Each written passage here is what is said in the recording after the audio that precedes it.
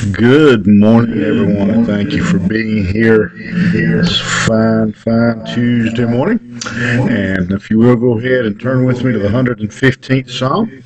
I'll be starting in the fourth verse today, Psalm 115, starting in verse 4. And we've been looking at this psalm as part of a larger group of psalms, and these psalms would have been all sung around the feast, and particularly the Passover. And this song we're looking at now, I think, was most likely sung. It may not have been written specifically for that occasion. It may have already been written, but I do believe that it was brought out particularly to be sung at the rededication of the temple when the Jews returned from their Babylonian captivity. And so at that dedication, if you just kind of go back and look, you'll see that they start out by saying, "It's not us. We didn't do it. We're giving glory to God." And now, in these next few verses, they say some things in this song. Some things are sung here that I think are meant to be a reminder to the Jew, and also kind of a thumbing their nose at their enemies, because while they had been returning to Jerusalem, while they'd been trying to rebuild their city, there had been people all around them who were ridiculing and asking them why they served God. And so they, I think, are reminding themselves of the importance of worshiping God, not idols, and kind of, again, thumbing their nose at those around them. As the last few verses we looked at, we talked about how their God was a great God, that even when the heathens ask, "Where is your God?"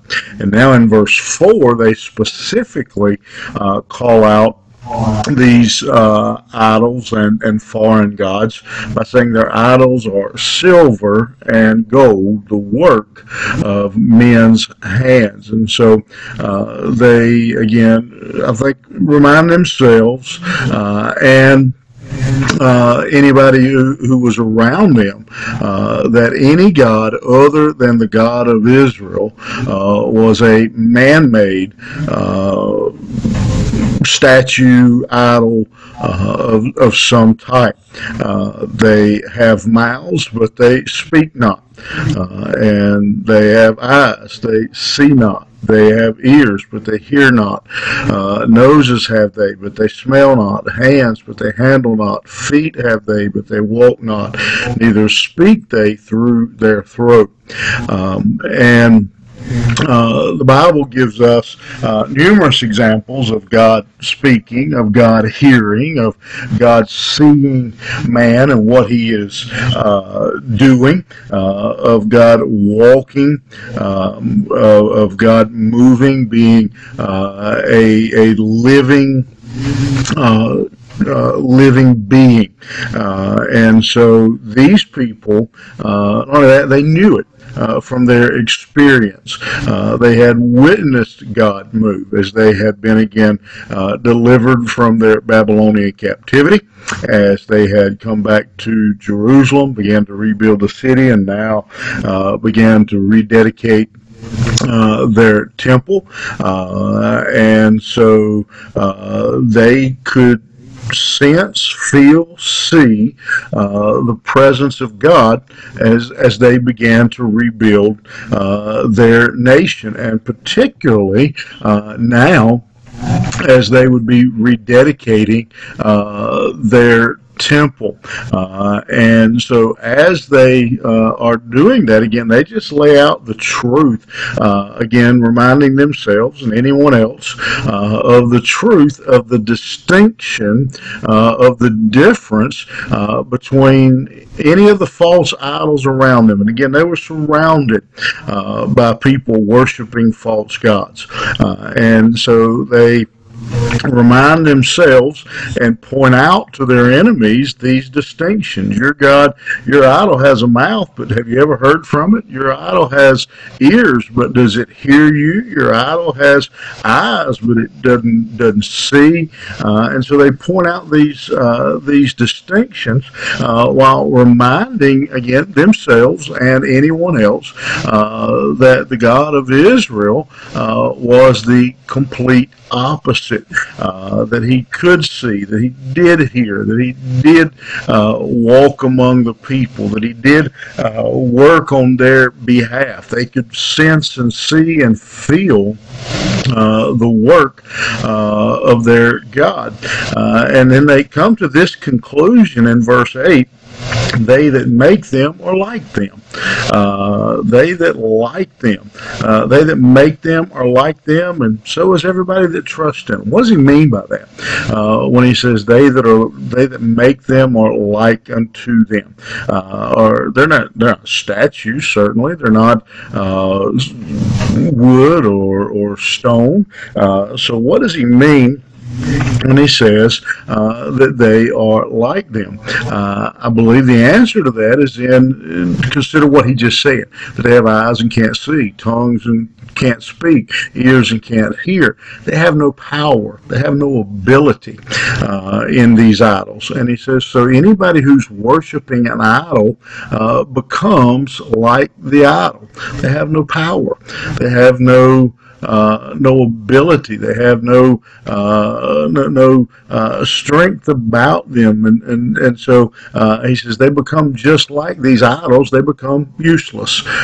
They become of no value.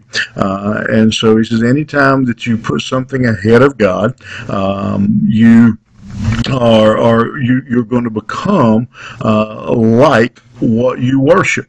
And that's a truth for us today that we need to understand. We become like what we worship, whatever that is.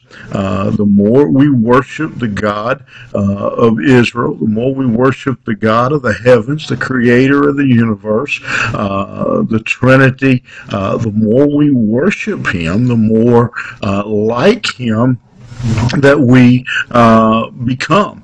And we need, as believers today, I think there's a couple lessons that we draw then from this thought.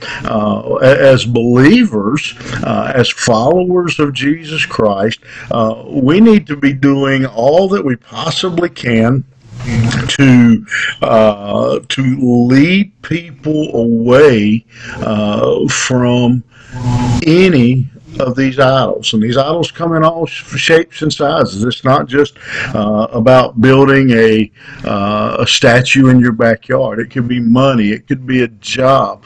Wherever we put our trust, wherever we put our hope, wherever we get our security, that's what we are worshiping. But I think we even need to go even further and be careful as believers that we don't get caught up in, and we are careful to help others to see the dangers of even some of the superstitions that people hold. And again, those that, there's all kinds of dangers in this area. I think of idolatry. There are a lot of people who say, well, it doesn't matter what you worship as long as you worship something. Not according to this. There are those who say that, well, we all serve this. There's only one God. We all serve the same God. We may call it something. No, not according to this. This passage says there is only one God. And that God is the God of Israel, Jehovah, Yahweh.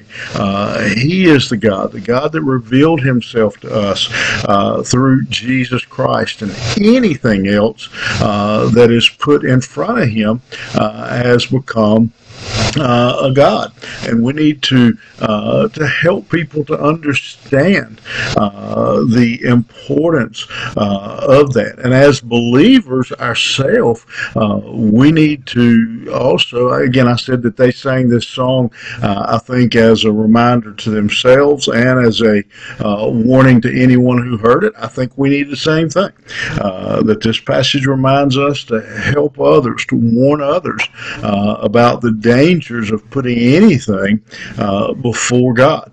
But it also serves as a reminder to you and I of the same thing, because if we're not careful, even believers, we sometimes we'll get to putting our confidence in our job or a paycheck or anything, and when we put our confidence and our trust there, again, then we have allowed that to become an idol in our life. And so we need to remember, I hope you'll remember today, that thought. Again, they that make them are like them, and everybody that trusts in them. We are like who we worship. We become what we worship.